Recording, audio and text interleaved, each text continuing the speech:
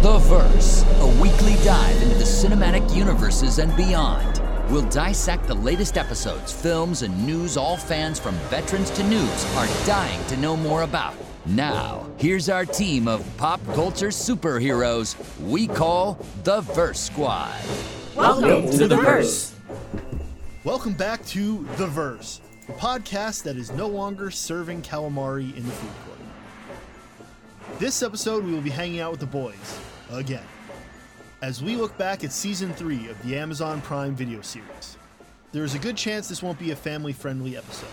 Send the kids to grandma's when you listen. And if we have time, we may hear the brand new The Verse Confessions. No, I'm kidding. We're not doing that today. We're not happening. So, anyways, let's meet the team. I'm Norm. I'm Lucas. Get ready for this, guys. This all will be good. Let's hear it, Bert. Your big over-the-top intro. Excuse me? What's that? We're ready for it. Just like last episode. Let loose. Go ahead. Make an ass of yourself. Again. Alrighty, Norm. As you wish, here I go. I'm Bert. Jeepers creepers, was that what you're looking for with them damn peepers? No. Let's not play games, Robit. Just do it. We all want to hear your big introduction. Right, guys? We're ready for it. Let's go. Well, do pardon me poor manners, but me must ask, what pray tell is you waiting for? You know, hey, everybody, it's me, your bloody robotic gent from 1987 and Isle of Wight fine fellow. Your old buddy Bert. Now take it easy there, Norm. Me thinks we should do this proper and just stick to the old script. Seems you've got some jealousy issues with the old robot here. I'm starting to see a pattern. Is she going to become a problem? I'm not the problem here. You're the problem. Just say it. If that's what you want to hear, here I go. I'm Bert. No, you know exactly what I'm talking about. I'm starting to worry that cup of tea you got there may have a bit of the old liquid courage in it, if you catch my drift.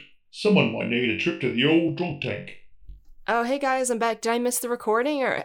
Wait, hang on. What is happening over here? Did you start without me? Well, I think what happened is Norm might have raided my rum stash again. Say it, Bert. Give us your big intro. All right, Norm. Take her easy. I'll do that for you, old chap. All you had to do was ask. Here I go. 3, 2, 1. I'm Bert. Say it. I'm Bert. Say it. I'm Bert. Say it. I'm Bert. Oh, I'm sorry. Is it my turn now? Okay. Say yeah, it. sure. Let's just move on from all that. I'm Bert. And I'm Emilia. I'm Bert. Say it. and I am Bert. Come on, say it. I'm Bert. and this I'm Bert. this is the Verse News, where we bring you the latest in TV, film, pop culture, and superhero news from across the cinematic universes and beyond. Let's see what the Verse Squad has come up with this week. I hope. So. I mean, the hits keep on coming in the news. Oh yeah, they're definitely not slowing down. What did you think about this, that they might now cancel The Flash? Have you heard the rumors of this? That I don't know how confirmed it is. Yeah, I was going to bring that up. Yeah, they're reevaluating what to do here. I mean, we have to talk about it because it's definitely have like to talk just about it. such a rolling disaster. So they canceled the one that actually now has all this press. What they should do, this is what I think they should do. They should flip it and say, you know what, forget The Flash. We're just going to totally scratch that movie because the liabilities with this Ezra Miller character. And instead say they're going to now greenlight the resumption of Batgirl. And honestly, at this point, I think people just show up just to see what it's about. Like, all their marketing's done.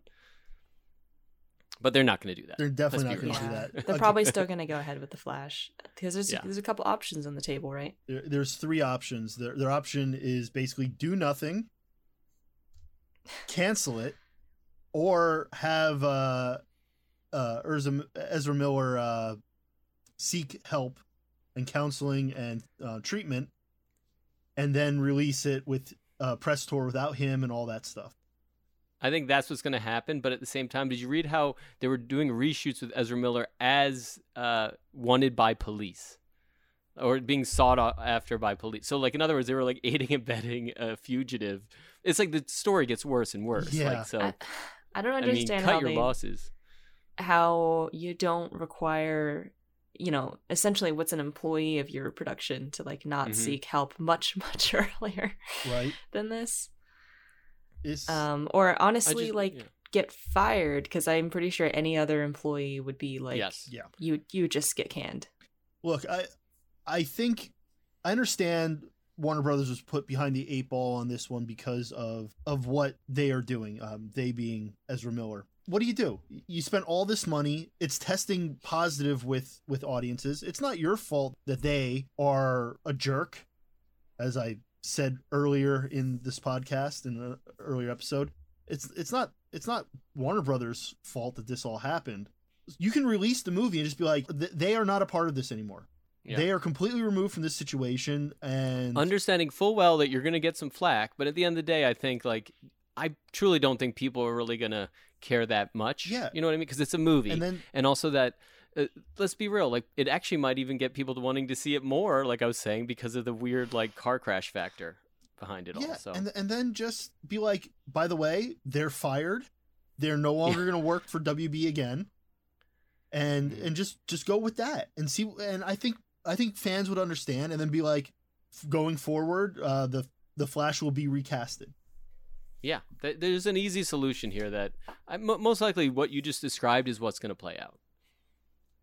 Most likely. But you don't know with this team now. Like, they're just probably just cutting things left and right. It's going to go ahead and there's not going to be a press tour with Ezra Miller, and and the Flash is going to be recast. But I just think that at this point they might be in the mindset of like, no matter what we do, the public's going to be unhappy with us, so we might as well do like whatever, like according to the budget books. Which is what they were doing anyway.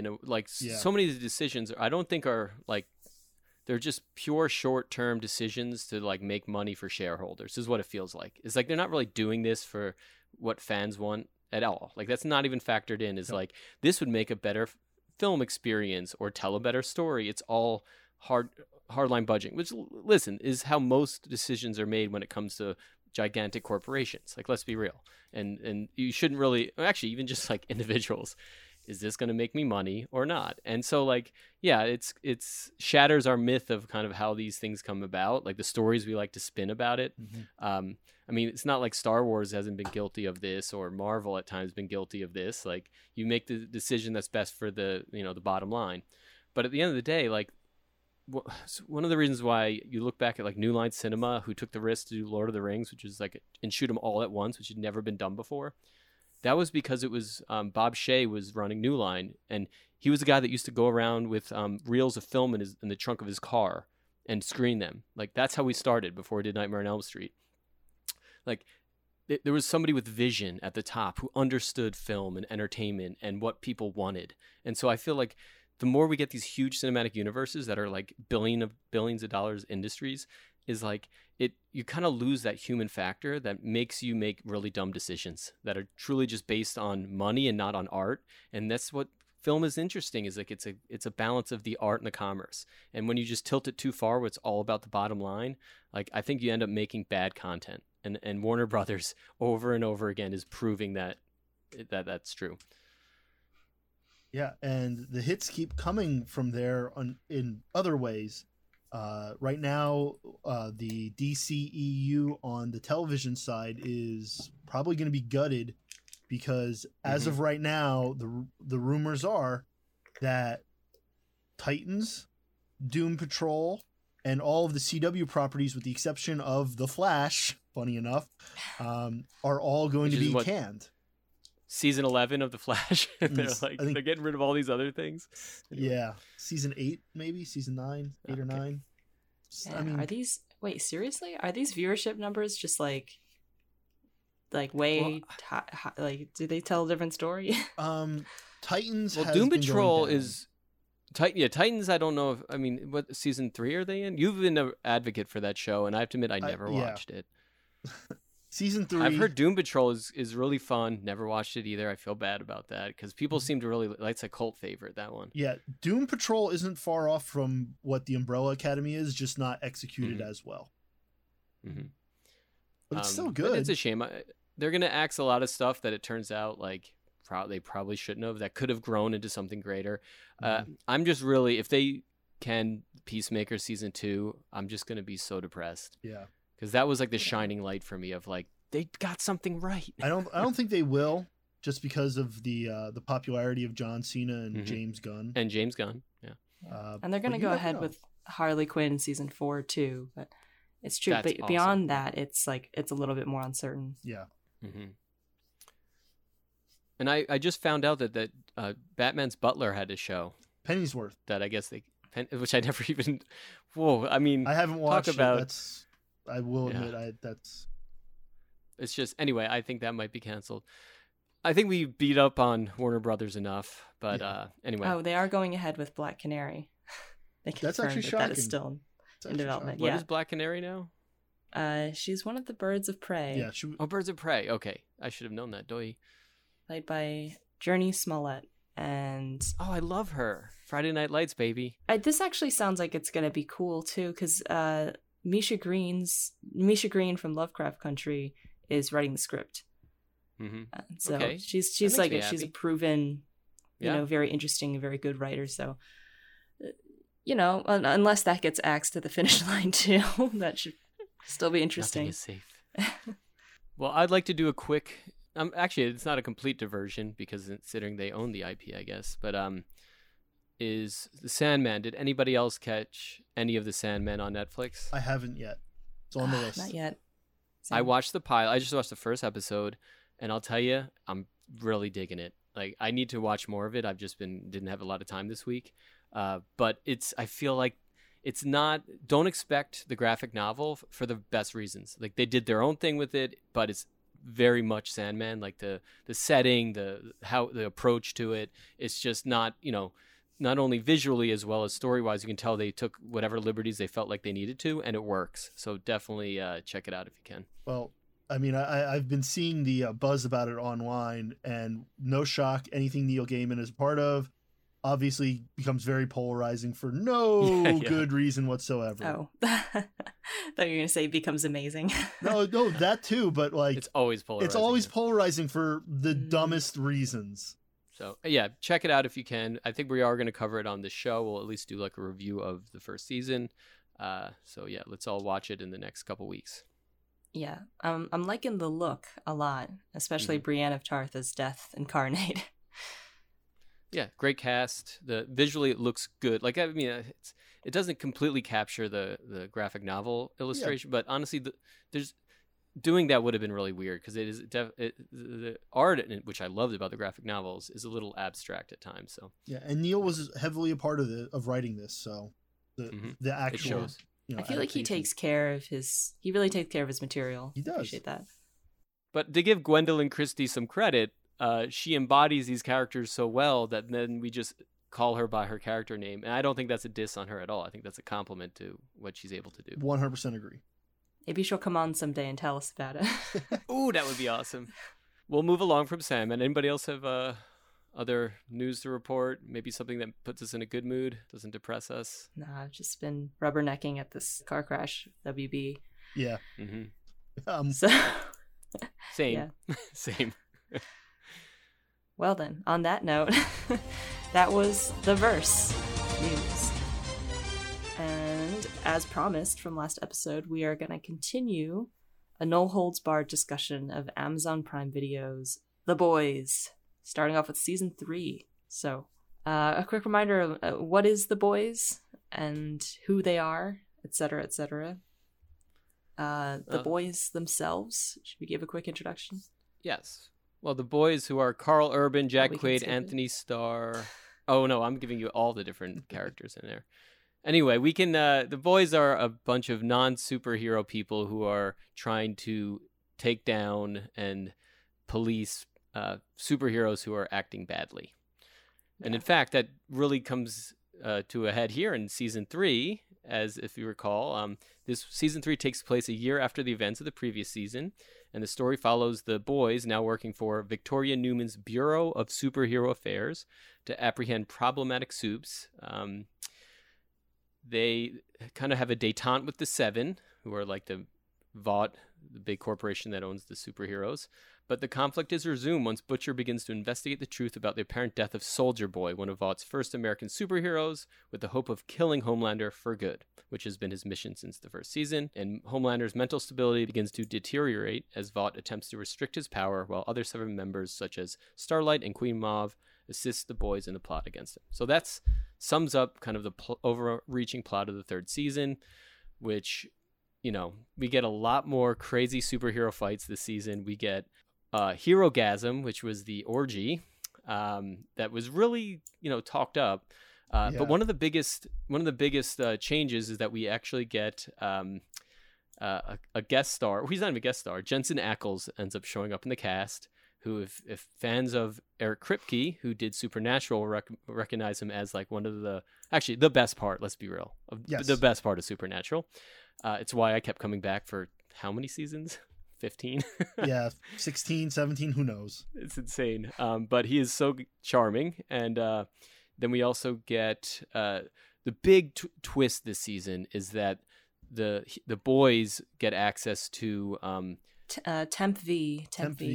Temp V, that gives them superpowers for 24 hours. And that's the big twist, that it totally changes the dynamic, which I love about this show. They reinvent it every season. And in this season, all of a sudden, like this terrifying thing of going up against superpower heroes when you're not, and how like viciously you can get mauled, suddenly that's off the table and they can fight, toe to toe with them. So we get a lot of different Butcher standing up to Homelander and actually fighting him, and also Butcher just murdering superheroes with superhero powers. So it's a really fun season for that. That we finally get a twist on it, and we also get Huey, Dewey, and Louie. Huey gets joins Butcher by taking the Temp V. And we get to see his powers. And don't you love it how Butcher's superpowers mirror Homelander's? Yes. And Huey's is that he can disapparate. They're also fitting, honestly. Mm-hmm. It's like it like takes like whatever your essence is, like something about your soul, and manifests it into a power. Which is funny. Huey gets flight. Butcher gets fight, and Huey gets flight, which is kind of funny. Perfect. Yeah. And it really works. I mean, but we get to see also one of the big points is Starlight is also kind of pushing back on Homelander this season and really standing up for herself, as we saw her kind of come into her own throughout this series.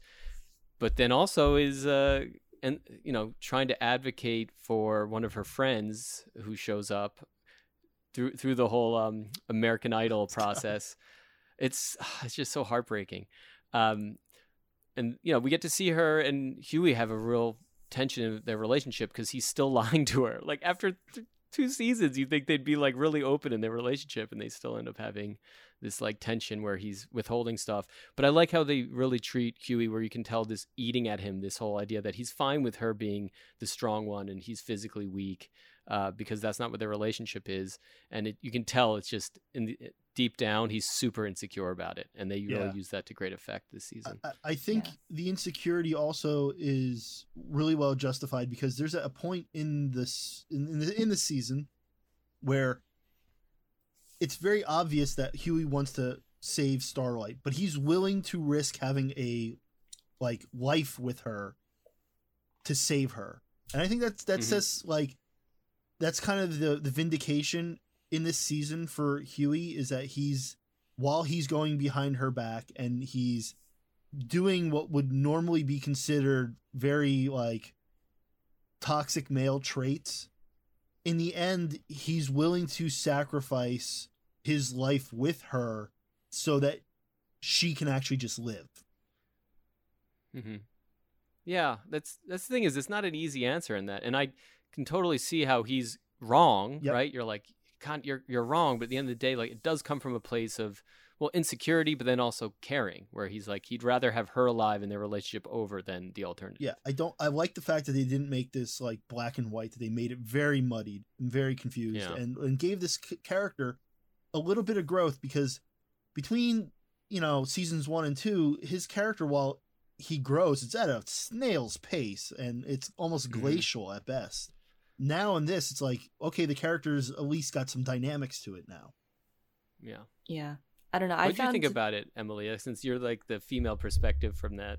Well, I don't know. I thought their whole dynamic was, it grated on me a little bit throughout the season, just because of how like it does follow this very typical beat of like we thought that Hughie was going to be like this chill, cool guy who has found this chill, cool gal, and they're gonna be good together and a good fit, but and that insecurity never had to play a role in that, but it did, and I think it was like a perfect foil with Kimiko and Frenchie's relationship, where like they both have very distinct like ideas of who they are and very distinct ways of being together, where there is no insecurity there. Like the things that are getting in between Frenchie and Kimiko are largely external things, like, and less to do with like Frenchie's never insecure that Kimiko is far physically stronger. Admittedly, Frenchie has certain skills that like Hughie does not, that maybe like Hughie doesn't appreciate certain things about him that make him a worthy member of the boys. I agree that like Hughie is not, like, I don't think he is just acting out for selfish reasons, like, or insecure reasons. Although I do think it's part of it. And I think what bothers me about his approach is that even if it is all well-intentioned, like he's actively doing things that she doesn't want him to do. Like he's actively going against her will, and then they don't communicate, and that causes problems because then they don't know what the other person's doing. And he's like, okay, we're gonna work with this person, and now you have to stay with Vought, but actually you have to get out of Vought. And it's just like flipping it up on her when she's already in a really dangerous position. So it's hard to feel like it's a gray area, right? Because I don't think he's like wrong, but I think he's trying to take more control of the situation than he should be, given that she is like an equal member of this partnership. Yeah. Well, I love that you brought up Kumiko and Frenchie, because if you think about it, Kumiko's store is a mirror reflection of Dewey's, because Dewey, I keep calling him Hughie.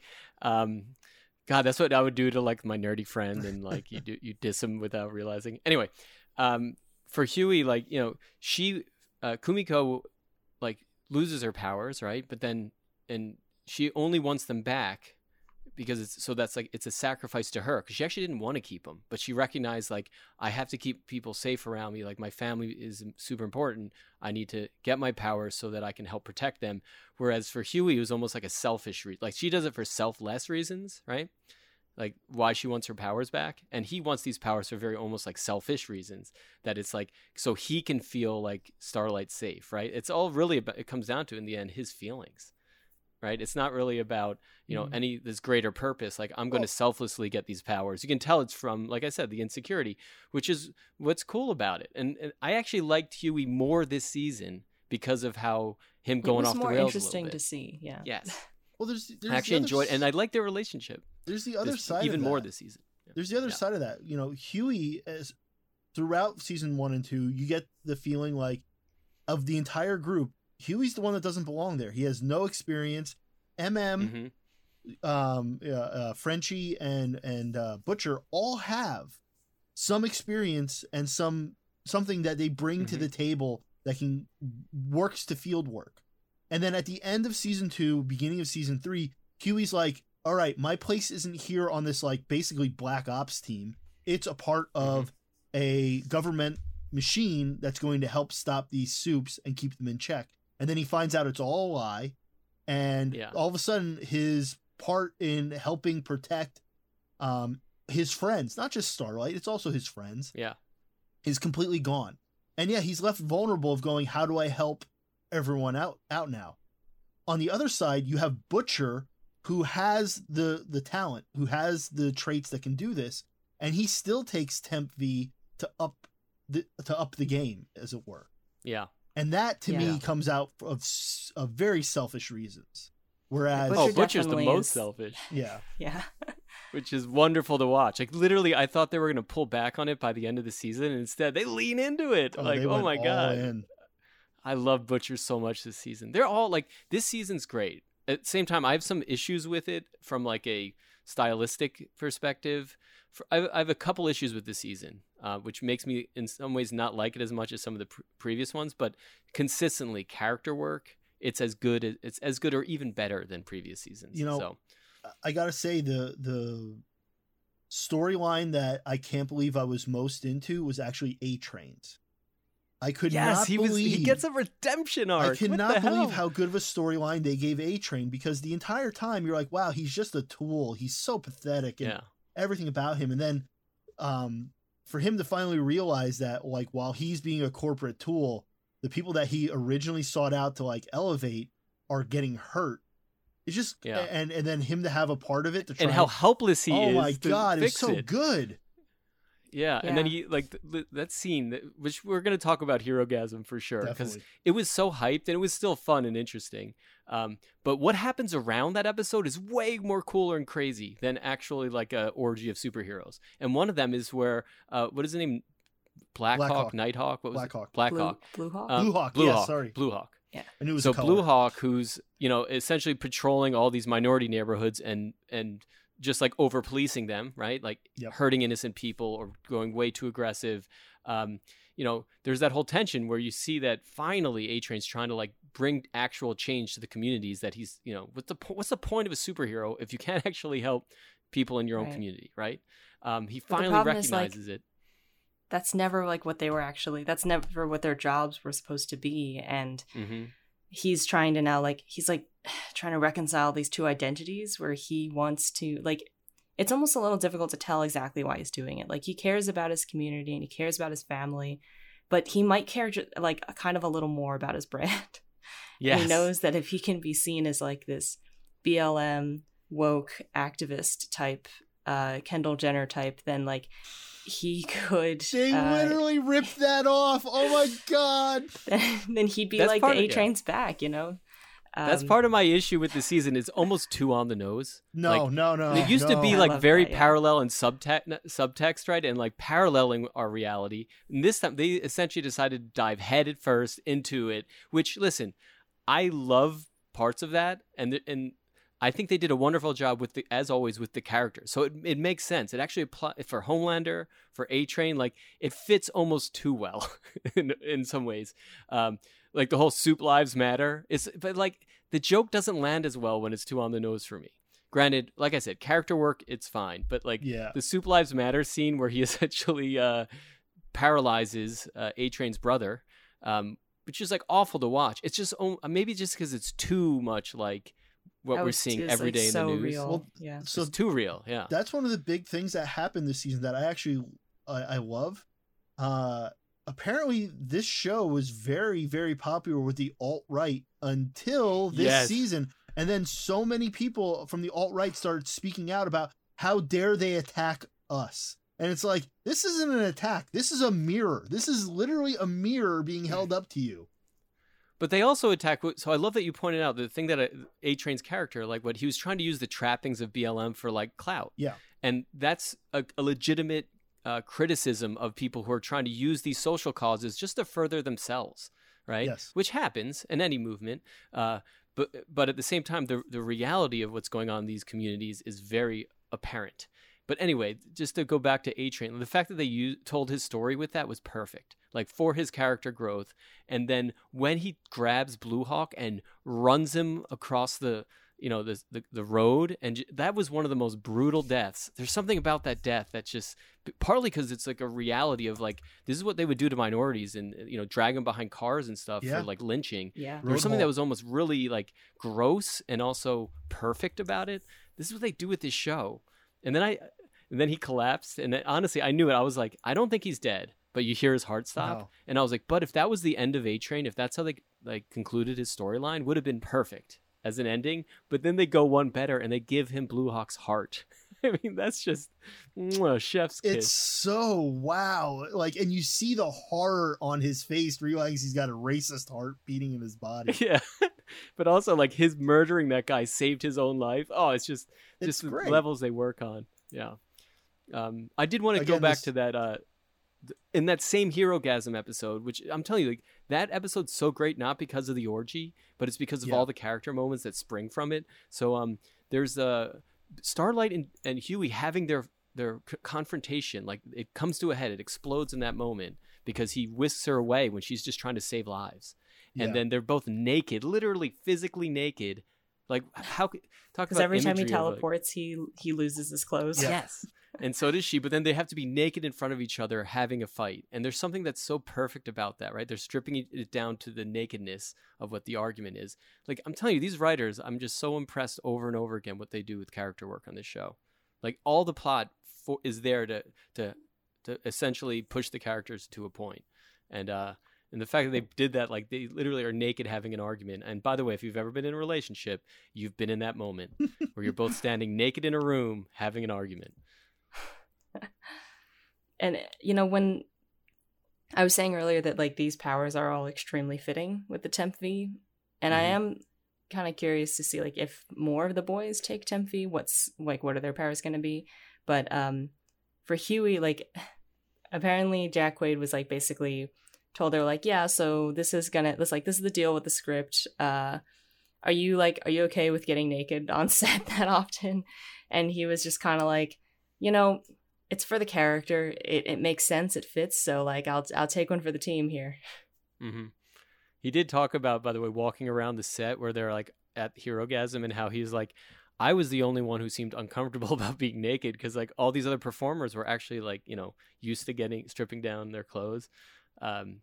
Yes, they and used adult nowadays, though, entertainment stars to. Yes, typically they will, because honestly, part of it's you want consent. You want people that are totally fine with taking their clothes off. But yeah, that was just Huey. This season is kind of the shine, I think, for as much as he is way more complicated. Like, him taking that compound V, I remember being like, "You idiot," but at the same time being like, "Now you're way more interesting." You know, I'm trying to figure out how to transition to this, but there's no way. So I'm going to bull in the china shop it and use Do it. Herogasm as the excuse. The Deep gets even more pathetic in this season than I thought he could get. Like, I figured his This time... is why I wanted Bridget here, is so we could hold it up and be like, see, Talk about he becomes a total joke, and it's hilarious, but also kind of sad. Now, it makes me really excited for season 4 because the way that they're pushing the Deep and A-Train, like, they were both relatively stagnant characters for the first 2 seasons, where it's like they suck and they continue to suck, and they prove that to us. And now, like, they're getting, they're facing a lot more pressure and a lot of, like, character change, like the A-Train murdering Blue Hawk and then getting his heart to save his life. The Deep, like being assaulted by Homelander in mentally assaulted, emotionally assaulted by Homelander. Just abused. He's just literally being, like, in an abusive relationship with Homelander. Oh, that's everybody with Homelander, I guess. Yeah, but, like, it'll be interesting to see, because this whole time there were a couple of times where we're like, oh, I wonder, especially in season 1, we're like, I wonder if they'll turn and, like, you know, actually do something, and that might help the boys, or go against the 7, or strike out on their own. And so far they've both just been, like, so sycophantic, but maybe that'll change slightly next season. I don't know. I mean, the whole thing with the octopus and they took it to that they took it there. He made him and eat the fact that he tries to get a threesome with his... I'm about to say, every scene with... That's why we are not serving calamari anymore in the cafeteria. Timothy. It's just so... I mean, literally, like, the lengths they go to for shock value this season, I'm all for it, by the way. Like, the first opening scene where the guy's, like, the shrink down guy is inside of a penis, and then he blows up half the dude. Like, I think there's no other way they can shock me with this show. And then they find a way, and I'm sure they're in the writers' room thinking of that. But oh boy, yeah, this season we're definitely going to revisit much. that season. That scene when we talk about our favorite and most shocking deaths or whatever. Yes. Well, to talk about a few other storylines, we did. So again, the big hero-gasm scene, we get MM finally has his confrontation with Soldier Boy, which we should really back up 10 and talk about Soldier Boy and Jensen Ackles and Black Noir. Like, God, there's so many characters in this show, and they're all interesting. Yeah, the big storyline is Soldier Boy is back, and that drives this season forward the entire time. All the other storylines are there, but the biggest one being that, you know, Homelander versus Soldier Boy, and how Butcher is going to use Soldier Boy to finally bring Homelander down. Yeah, because he can use Soldier Boy, after being tortured by the Russians, now can shoot power out of his chest that takes away the superhero abilities and it's like nukes everybody around. I would say it's like a mini nuke going off, and instead of flash frying electronics, it's flash frying superpowers. Oh yeah, I didn't think of it that way, but yes, exactly. And that's what takes out Kumiko at first, where she loses her powers. By the way, can we just talk about that opening scene with her where she's singing? And I was like, oh my God, did she finally get her voice back? Like, that's beautiful. And then, like, no, that's just all in her imagination, and it's so sad. Like, I love Kumiko so much this season, but it's a really sad season for her and Frenchie. Okay, so before we go, let's talk about this storyline, because this was another great one that I thought was, again, they are doing so good over there at Amazon Prime Video, writing this out. You know, Kripke and Sonnenschein are just doing some amazing work there.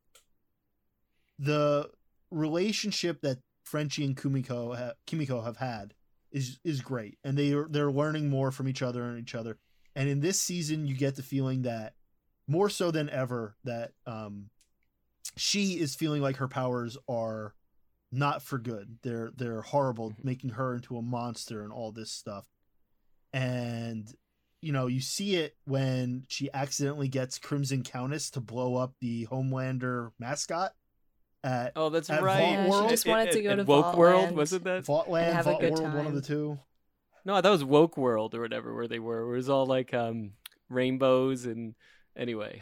Again, like this season, they essentially lean into all the criticism of the show, right? Like, oh, it's too woke or whatever, and so they make a woke world or whatever. Which I'm like, this season, I don't know how I feel about them pretty much diving headfirst into all that stuff, but why not? It's the boys. But you know, it's really beautiful that like she feels this way about herself, and she feels like it's all the powers, and then she gets depowered by Soldier Boy. And then, you know, she's in the hospital, which, by the way, I loved the musical little number that they did. While it wasn't a great musical number, it was really well done.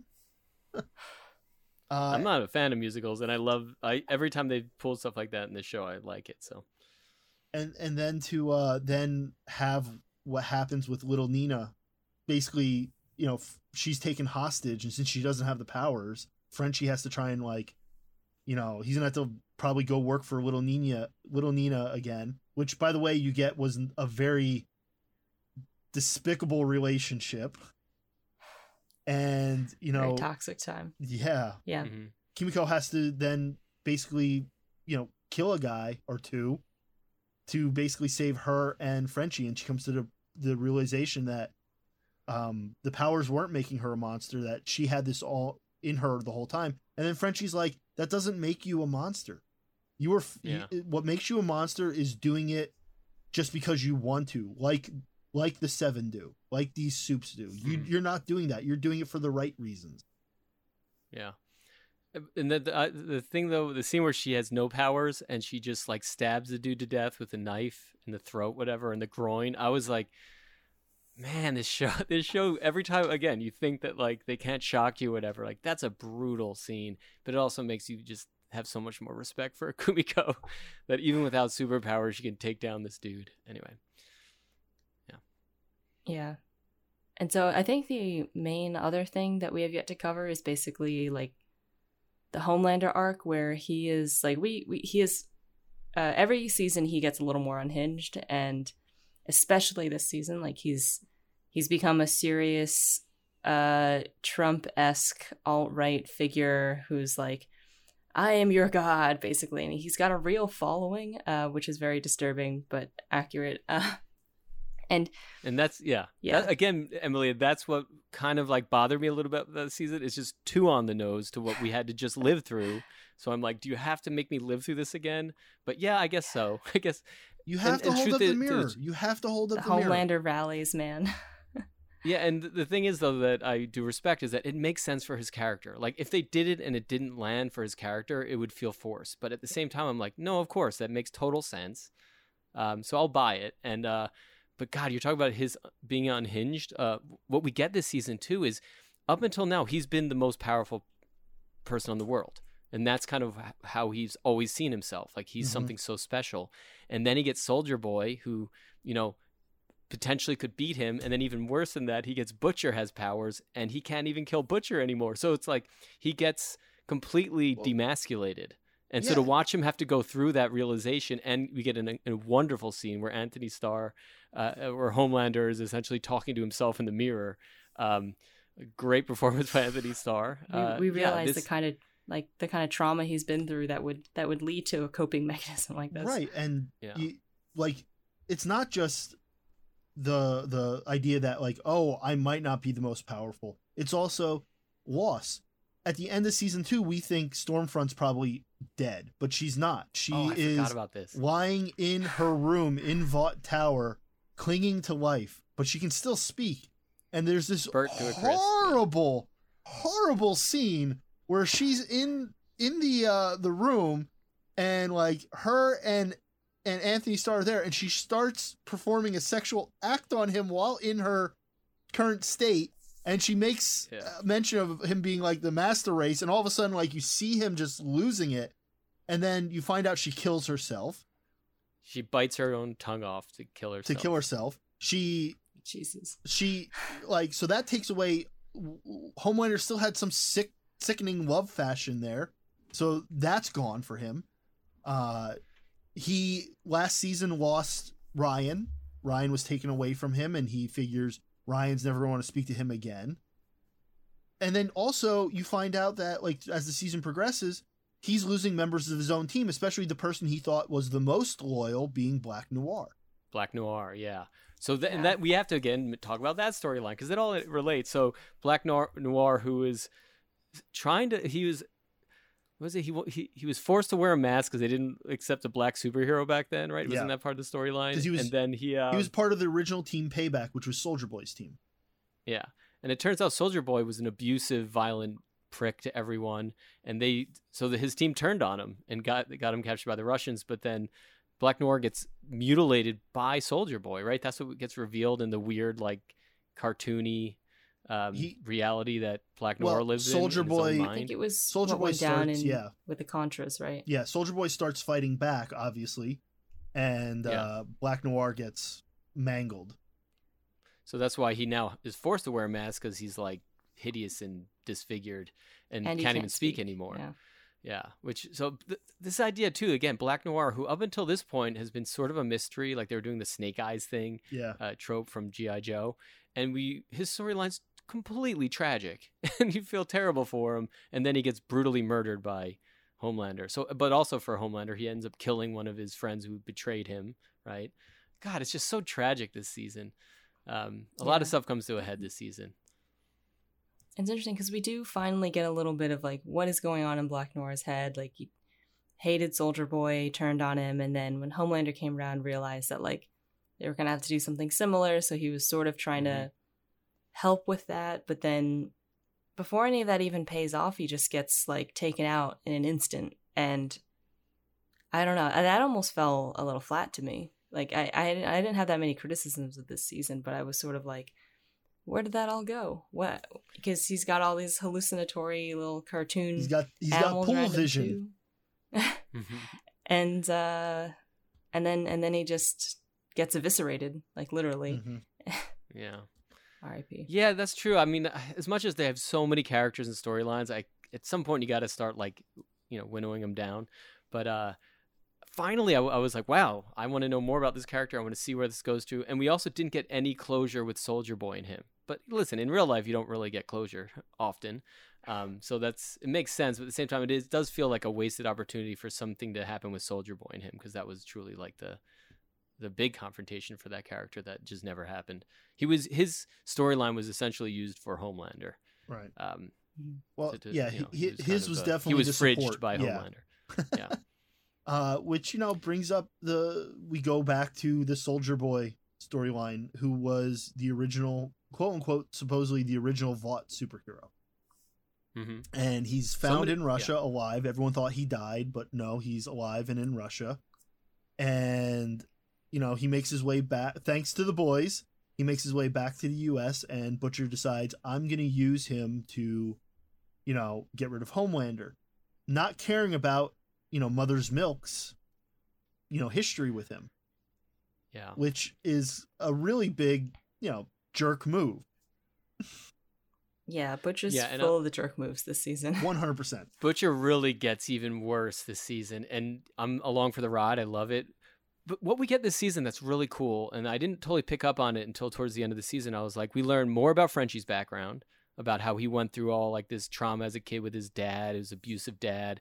He was a total stone cold killer for the mob for a while. We learned Eminem had like this history that's been hinted at, which is why he has all those tics, is because of Soldier Boy and like just losing members of his family in like in a horrific attack that they were just like bystanders on.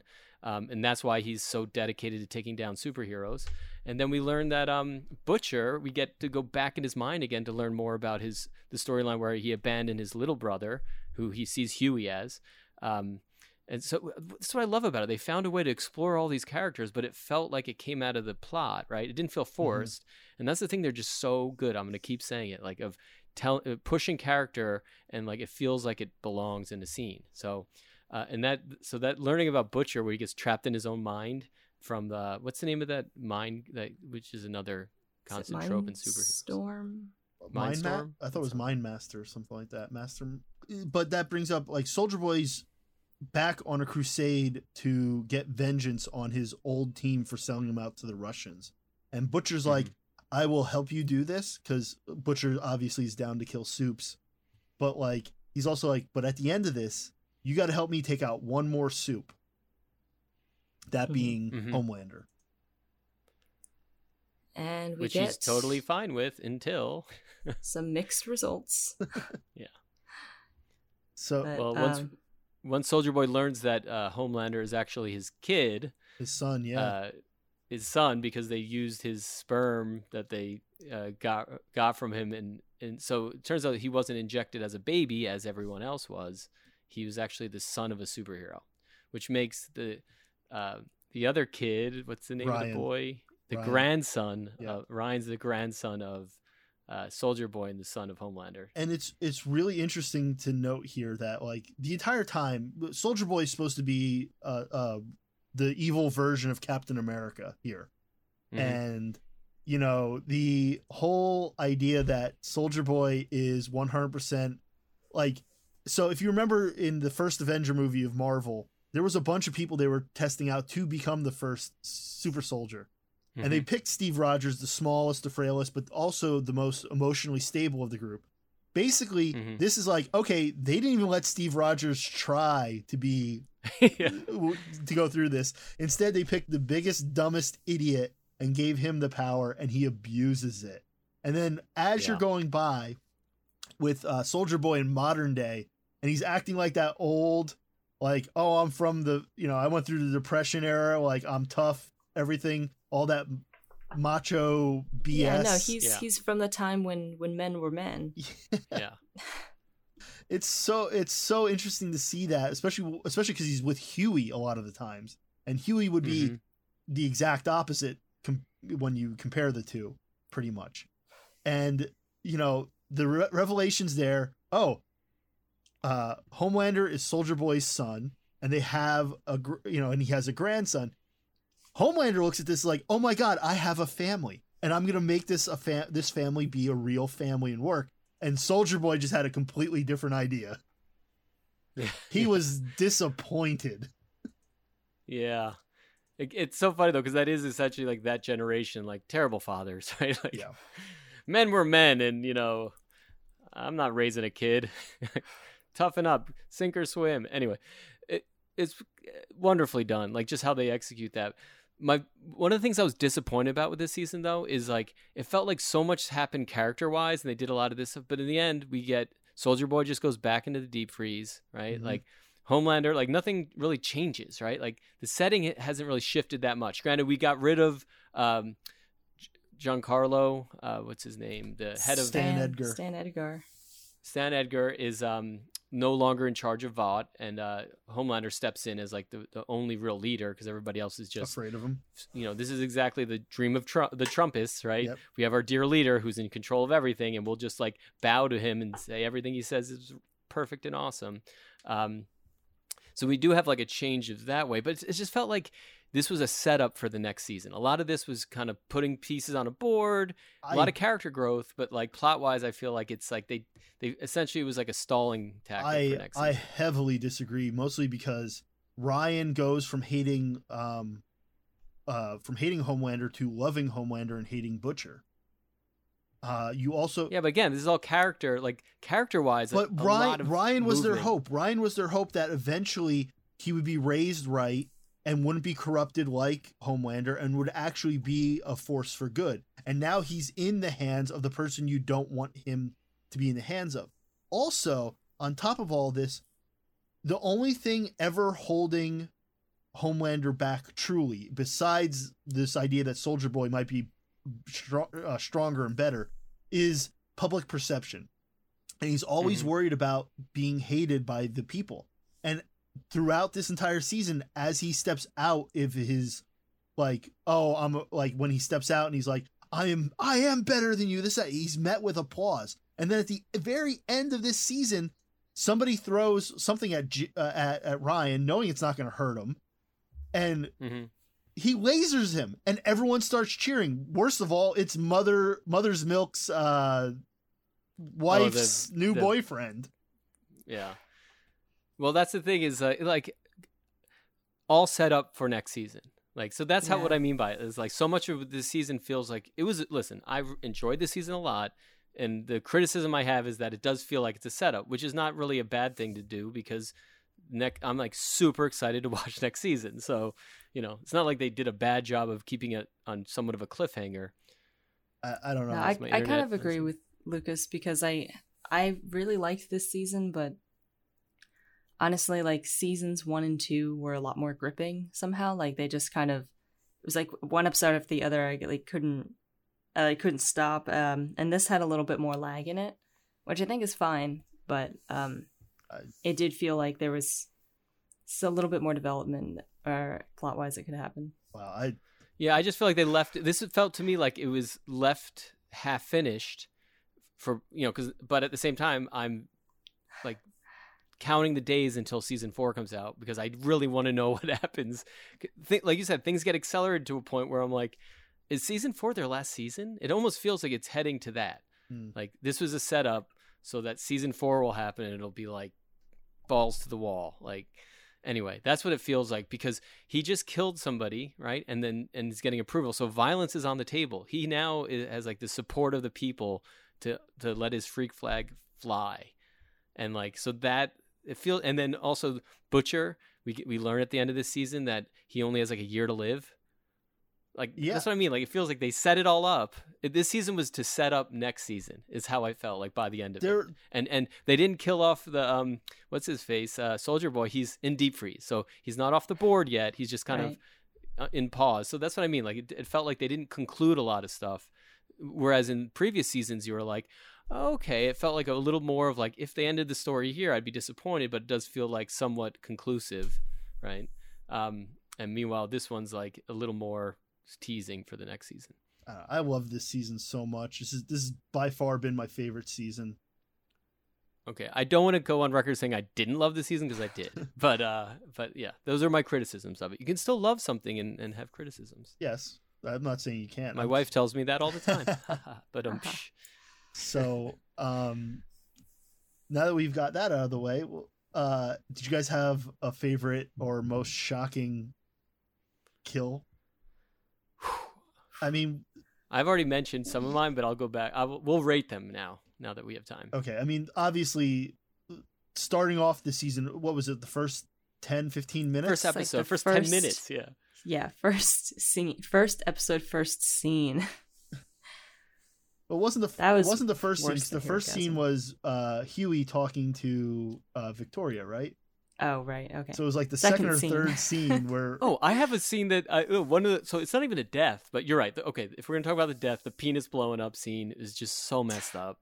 It's just you also like as they were setting it up, you knew something terrible was going to happen, but you're just kind of Mhm. you're like, oh, I'm pretty sure I know what's going to happen here, and then but It you does don't. happen. But you don't. You don't And- know what's going to and can we- happen exactly. So basically, it's Ant-Man, like their version Mhm. of Ant-Man. He can shrink down and whatnot, and they The they termite. basically do the Thanos Mhm. idea where Oh my God, yeah, I didn't put that together. why didn't Ant-Man just go into Thanos's butt And Thanos' and then butt blow up. enlarge and blow him up?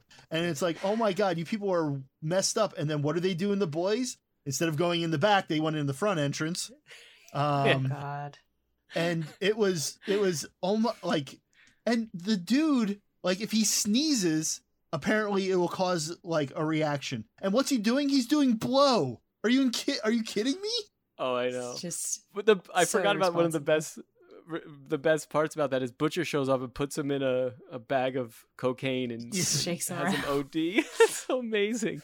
God. Anyway, so although for he me, doesn't one of die the- until Herogasm, where he shows up and then everything gets nuked and Homelander just steps on him steps on him. purpose. I have to assume. If you think 'cause- about it, though, he was nuked, so he had no powers anymore, couldn't- but he was tiny. Yeah.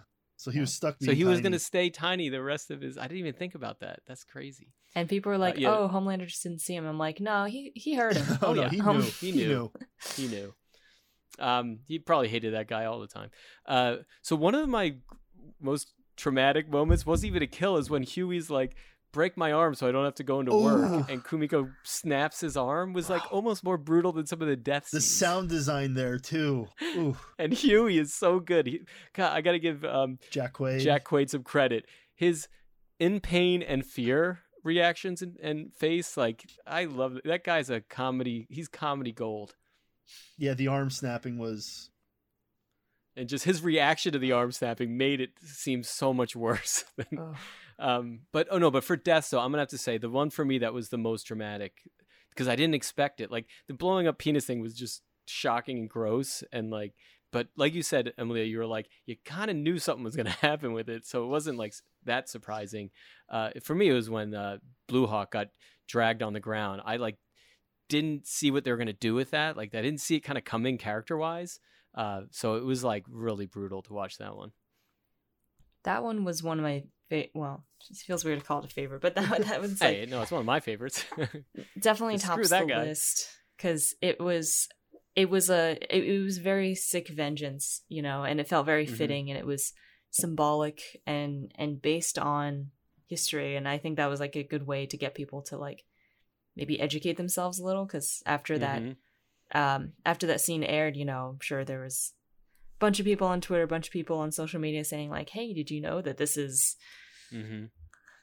not a fun fact, but like, yeah, like this is historically based. This was unfortunately like a horrific and brutal but traditional way of lynching Black people in back in history, and in not that far out history either, like fairly No. recently, I think.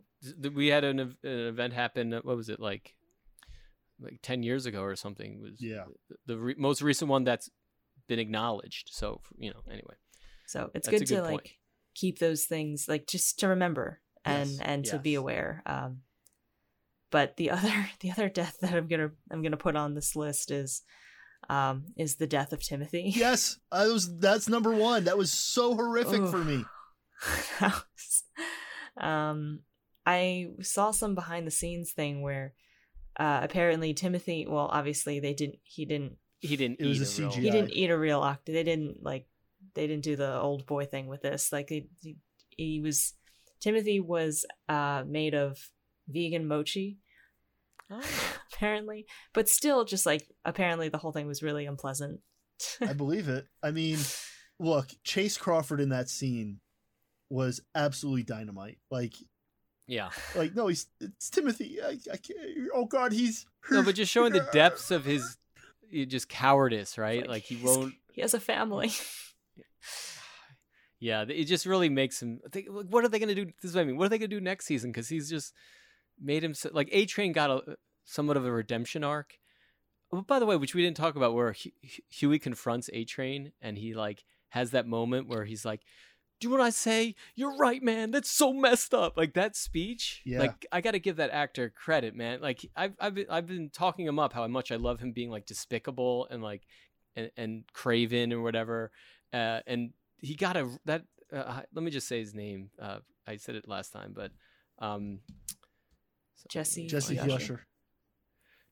Jesse T. Usher just kills it on that scene. He just has so much like pathos. I felt so terrible for him in a way where you're like, why am I feeling bad for this guy? Like, but him confessing it and acknowledging his guilt and like an empathy with Huey, like was a really cool moment. And you can see it totally messes up Huey because he's like did not expect it. Yeah. But then to see Chase Crawford then have to go through this like essentially make himself into like this pathetic, excuse for a human where he's eating his friend. Like, that's just so messed up, dude. Even if it wasn't his friend, I feel like I don't think people consume octopi quite like that. That raw. No, you're not supposed to. You don't need it that raw. Yeah. But yeah, so well, should we move into favorite moments then? Or... Sure. Well, okay, so my favorite moments are this. It'll bring me into moment. One last shocking Sure. moment. The Deep and his wife having a threesome. Having a threesome with the Deep trying to proposition her into a threesome with the octopus was very wow. I could not believe. It's a lot. Yeah. It's never a good idea to propose a threesome in those situations to begin with, but then bringing, other life forms into it is definitely a no-no. But I was going to say favorite moments because the scene where Huey does confront A-Train and A-Train, like Huey's totally expecting A-Train to just be like, no, screw you, man. Like, I don't care. And to give him an excuse to beat him up. But A-Train is actually has actually undergone some development, is like, yeah, I'm sorry, man. It was super messed up. And that makes Huey even madder. Yes. Just the acting in that scene was so good. And then when Huey, he just sucker punches him to get the anger out, and A-Train is like, ow, and then he's like, wait a second, how is that possible? Yeah, it was just so well done. Yeah, it's such a great, that's what I mean, that hero-gasm. What I love is they tease it as being this big shocking moment, and it was literally a bait and switch, because what ends up happening through that episode is all these crazy character moments. And I'm going to say another favorite moment is, and you can hear me on record if you go back and listen to past episodes of the show, I'm always criticizing when there's just action taking place for no point. Like, I get really bored of that stuff, and yet the Homelander, Butcher, Soldier Boy, Huey fight scene is awesome. Like, that's one of my favorite superhero battles I've seen in a long time, because it feels so like the stakes are so high. The action's really well done with the choreography of fighting in that little space, and just the tension between watching Homelander finally get served is so great. And he just blasts away and flies through the ceiling at the end, which you're like, what the hell? But also the fact that he flees for survival. Yeah, he bleeds, it's a huge and then he has to run away. Yeah. Yeah, it's a huge moment, and I love that scene. That for me is, and that's the hero-gasm episode. So much cool stuff happens in that episode that the whole orgy thing is almost it's totally a bait and switch. Yeah, actually, the orgy thing was actually, I was a little bit nervous because they had talked this up, and I was just like, I don't know if am I gonna want to see this? I was the same. Yeah, because I didn't get to watch it for 3 or 4 days after it aired, and everyone had already been like, oh my god, that whoa, and I was like, man, do I really want to see this? And they're like, make sure the kids are nowhere near around it. And I'm like, this wasn't. That's what I mean. They used all that. They used all that buzz though to sell what is a really strong episode for character. Yeah. When really the worst thing that happened was MM's jacket getting absolutely destroyed. Poor MM. That was tragic. MM has such a rough time of it, man. Oh, but he's got to get over his little tick thing, and what's a better way than to confront the evil superhero who murdered your family and to have to get bodily fluids all over you. Just a side note, a funny moment that happens is not too long after the Herogasm episode, where throughout the entire Herogasm episode, everyone's like, "Oh my God, Frenchie's gonna be upset he missed this," and then all this terrible stuff happens, and it's all in retrospect, and they're sitting there with French, and he's like, "I'm really upset I missed this." Yeah. Like, oh my God! As he's whacked Look out. What happened to people? It was great. Yeah. So my actual favorite moment this season was actually the end with Queen Maeve. She tackles Soldier Boy. We haven't talked about her at all. She goes out the window. Soldier Boy has his explosion thing, and Maeve is now alive, but like a regular human. She's no longer a soup. And I enjoyed her. She had a very small storyline this season of getting Butcher the temporary V, but also you find out she's sobered up. She's training more and more because she wants to be able to take down Homelander. And while she joins the fight at the end, she's really not able to really, like, actually. I mean, she hurts Homelander, but she knows. She gets her eye gouged out. She's going to the mat, which I love. I have to say, you're right. She doesn't have too much to do this season, but what she does do is like so good for her character. Like I love that. That's the thing. In the scene where she hooks up with Butcher, it was like really sexy. Like, because you're like, wait, she's a lesbian. It turns out no, she's like most humans. She's complex. She's bisexual. And Yeah, and I did not expect it though, partly because of how much Butcher hates soups and how much like their relationship was very odd to begin with, like how they were interacting. You could tell it was like a convenient team up, but they, and then, but when they hook up, I was like, wow, this is one of like the sexier scenes I've seen in a superhero film like ever. Like they don't really typically do romance and sex very well in these superhero shows, and that for me totally landed. And I love that afterwards where Homelander knows that she turned on him because he could smell Butcher on her. Yeah. I was like, what? Talk about an insult where you're like, I thought you were my friend, and meanwhile you're hooking up with my worst enemy. It's kind of awesome. But yeah, no, I mean, Maeve's storyline, I do wish like there had been a little bit more payoff, like similar with Black Noir. I just felt like I mean, Maeve's storyline had more payoff than Black Noir's did, but definitely. They both still got relatively small pieces, which I understand, like, they only have so much time. And I thought the sacrifice at the end was like a really good culmination, and I felt very mixed about her still being alive because same. I was like, wait, how did she survive though if she's a human and like doesn't have her powers and she fell off a building? They didn't really fully explain that. It would make more sense for her to be dead narratively, but I really like that she can go into the sunset with her girlfriend or wife. Somebody deserves a happy ending. Yeah, I'm glad they gave someone a happy ending. Yeah, and she lost an eye, so it's not like she got off scot-free. But I mean, that scene where she confronts Homelander at the end, she's like, you're going to have to kill me, dude. Like, I'm going to do everything I can to take you out, was cool. It was really good for her character. It really gave her that. And then sacrificing herself to save everyone else. It was just like, I like that they did that for her, and that with how dark the show can be, like, it helps that somebody got a happy ending. Yeah, I agree. Anyway. I agree that, like, if she died, this season just would have been such a downer. But she gets to go into the sunset, like Emily has said, and I think that's great. And it might not be the last we see of her, but most likely it is. Maybe not. Who knows? Or like if she's in it, I don't think she's going to be a main player anymore, which is fine, because there's already a pretty dense cast. I mean, they did get rid of Black Noir as well, so they are kind of starting to, which you're supposed to do, by the way. You got to shave it start down. Getting it down to focus on the main characters. All right, so do we have any theories moving forward from here about like what's going to happen next season? Yeah, I feel like we covered some of it, but yeah. I think the easiest one, Butcher's going to look at this, I have a year to live, as free reign to, I'm going to die anyways, time to start taking out as many as I can. And I think that's going to let him just unleash on it.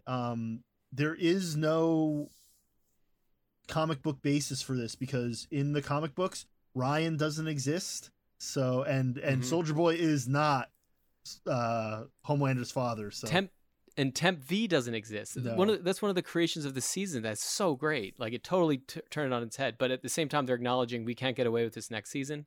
That's what it was, a clever little writing trick to be like, this is why it won't be there next season. So you can't rely on superpowers. I don't know what's going to happen with A-Train, but I do have a feeling the Deep is going to turn. I think at some point he's just going to be like, this is too much, and I think he's going to surprise Homelander with how strong he actually is. But at the end, the Deep's not making it out of the next season. That's my prediction. I think what's going to end up happening is the Deep's going to rally all of his sea creatures and is going to have like a total epic moment where like all the creatures of the ocean are going to come to his aid, and it's going to be spectacular. And I do agree. I don't think he's going to be underneath Homelander. At some point, he's going to step out for himself for sure. Yeah, I was thinking about Starlight a lot this season too, and she's actually like one of my favorite characters this season, because of she sticks to her idealism, and I think that could waver next season. Like I don't think it's gonna go away. Like it might be one of those things where she like goes rogue for a lot of the season and then comes back at the end. And something that I is not really a theory, but something that I hope will happen is that she actually shows us why she's in the Seven, because she is ostensibly powerful and she has like very useful powers where she can siphon off like electricity around her and direct it into pure energy, and it's awesome looking, it's cool. She can like hover a little now, but every time they like build her up to do something, they're like, all right, we're gonna shine all the lights on her so that she can like really power up and do something. It's a little bit of a letdown. And so I'm hoping that we're gonna get a real payoff of that next season, but I'm not sure if we will. Maybe if she takes an evil turn, then she'll be really powerful. No, this is my thought for her. So one of the things that she's done is her idealism. Like even though she will, she does what she has to do. She can go outside of her moral code to like do the right thing, but she still is doing the right thing. I have a feeling she's going to team up with Butcher to the point because she recognizes the threat is so big that the only way to defeat it is to actually, completely compromise how you do things. Because up until now, she hasn't. Well, so that's my theory, is that she's going to go to the dark side, which is Butcher, which Huey has done over and over again, like he did this season. I think finally we're going to get Starlight to cross that line next season. Isn't that the final? Like, isn't that like one of the final scenes? She joins the boys. She leaves the Seven. She's out of the Seven now, and she goes and she joins the boys. Yeah, and I do think what I'm saying is it's going to be like, because even her joining the boys, like, well, she's bringing her idealism to them, and I was like, no, they're going to corrupt her. So, like, Butcher is going to corrupt her as well. So the boys, the Seven are down to the 3. It's just Homelander, A-Train, and the Deep, right? I think it's going to end up being just the one, but yes. That's another one of mine. Next season is going to be just the one. It's just going to be Homelander. Well, I think it'll be Homelander, and he's gonna do something with Ryan. Somehow Ryan. Oh yeah, you're right. So the 2. That's a good point. You're right. Yeah. Ryan is now under his wing. So okay. I got a bold theory, which is that like I love bold theories. Hit us. Yes, deliver. Starlight has been unwilling to compromise on her idealism for 3 seasons, despite all of the terrible things that have happened to and around her. And so I'm like, what would it actually take? And I wonder if like Huey dying would be what it takes, because I could actually see Huey, like, even though he is ostensibly like the lead, like I could see him dying. What would be the most shocking thing for the boys universe? Would it actually be Huey and Starlight being actually able to ride out into the sunset, or would it be that one of them dies and the other one goes off the chain, off the deep end? I think it's honestly a lot more fitting for Huey to die. They love reversing expectations on us, and I think that's what I'm saying. By the way, I just thought of Deep's third memoir is Off the Deep End. Oh my god. Where's Bridget? She's like always good with the deep jokes. Out of the shallows. Into the deep. Yeah. Nice. Did we do Into the Deep yet? Anyway. All right. So yeah, I think those are really good theories. And I'm super excited for season 4. Like, I was excited for season 3, but now season 3 has got me like on pins and needles waiting for season 4 to come out. So we'll definitely, I hope next time we can actually cover each episode as it's released. I'd love for all of us to talk about it. So hopefully we'll do that on The Verse. Oh, and I know like we're pretty much out of time here, but just like I'm sure you all agree, but just a shout out to this season. Yes. Because we didn't get to talk about For favorite sure. characters too much, but he was by far my favorite character this season. No, I mean, I struggle with that because Kumiko and Frenchie and They were also MM so like. good. See, Well, MM got to have so many funs. Like what we didn't get a lot of him in the past was like having fun, mhm. and so we got to have a lot of scenes with him where the character got to have a lot of like, as maybe it was gross, like going to Herogasm form, but like we got to have fun with his character, so that was And really good. his to see. development was so good, like with his daughter and Mhm. Yeah. coming to terms with his own mental health and Mhm. his history and the intergenerational trauma. It was just like No, really scratched an itch there. I feel like Laz Yeah. Alonso did amazing this season. So did Karen Fukuhara and Tomer Capone. Those two, like if we were to do the All Stars, I don't think I could separate Tomer and Karen because Mhm. they Mhm. had to work together, and the only reason why that storyline works so darn well is because they are in lockstep with each other, and it's Yeah. so great. I did like Don't make me MM got to cute. spend. It hurts Yeah, my like- heart. Oh, but I like it. MM got to spend time with Starlight more. Those are cool scenes. Anytime they were in a Mhm. scene together, I'm always like, I want them They're to a team good up more. team, They yeah. are. They're a good team. I yeah. agree. Love it. Exactly. All right. Well, that's season 3 of The Boys. Be sure to subscribe to The Verse wherever you find your favorite podcasts: Apple, Google, Stitcher, Spotify, Amazon. We're on them all. Also, you can reach out to us on Twitter and now on Instagram. You can find us at The Versecast. So please follow, share, and interact with us. And if you want to follow me, Lucas Longacre, you can follow me on Luconian Logic on Instagram and on Twitter. If you want to follow me, Emilia, you can find me on Twitter at EmiliaU. If you want to follow me, you can follow me, Norm Felker, on Twitter at random_white guy. Bridget's not here today, so if you really want to follow her, you can follow her on Instagram and Twitter at Bridget Brogan 16. Finally, there's our producer, Steven Prusakowski, who was last seen trying to get his hands on a lot of Temp V. Somebody should warn him that there's some nasty side effects there. But maybe we should just let him go. He can be found on Twitter and Letterboxd as @FilmSnork. All right, well, it's time to wrap up. Fasten your helmets. Strap in and prepare for our next cinematic universe destination. Yep, and there's our music. Thanks for listening. Keep sending in those questions and comments on our Twitter page, and we'll see you next time in The Verse. The Verse is presented by ScreenRadar.com and produced by Steven Prusakowski. Now, lot, why don't you gather round your robotic friend? Let's get ready for your bitty butcher impersonations. I've got me censor button, or lock, stock, and barrel. Alrighty now, let's get going. When you put them together, they're the goddamn fucking Spice Girls. When you put them together, they're the damn fucking Spice Girls. We didn't bring him here for a Happy Meal. We didn't bring him here for a fucking Happy Meal. I just had to pop down to the shop. I was running a bit low on mind your own fucking business. And I bet you'd thank a soup if they on your mum's best china. I bet you'd thank a soup if they on your mom's best china. You take your tongue out of her, slap on your big boy pants, and make a fucking decision. Diabolical. Fucking diabolical. Well, ain't that some fine work there, blokes? Me only problem, there's more beeps than there is dialogue. Oh, reminds me of the time Eddie Murphy's Raw played on the BBC Film of the Week. Now, that was fucking diabolical.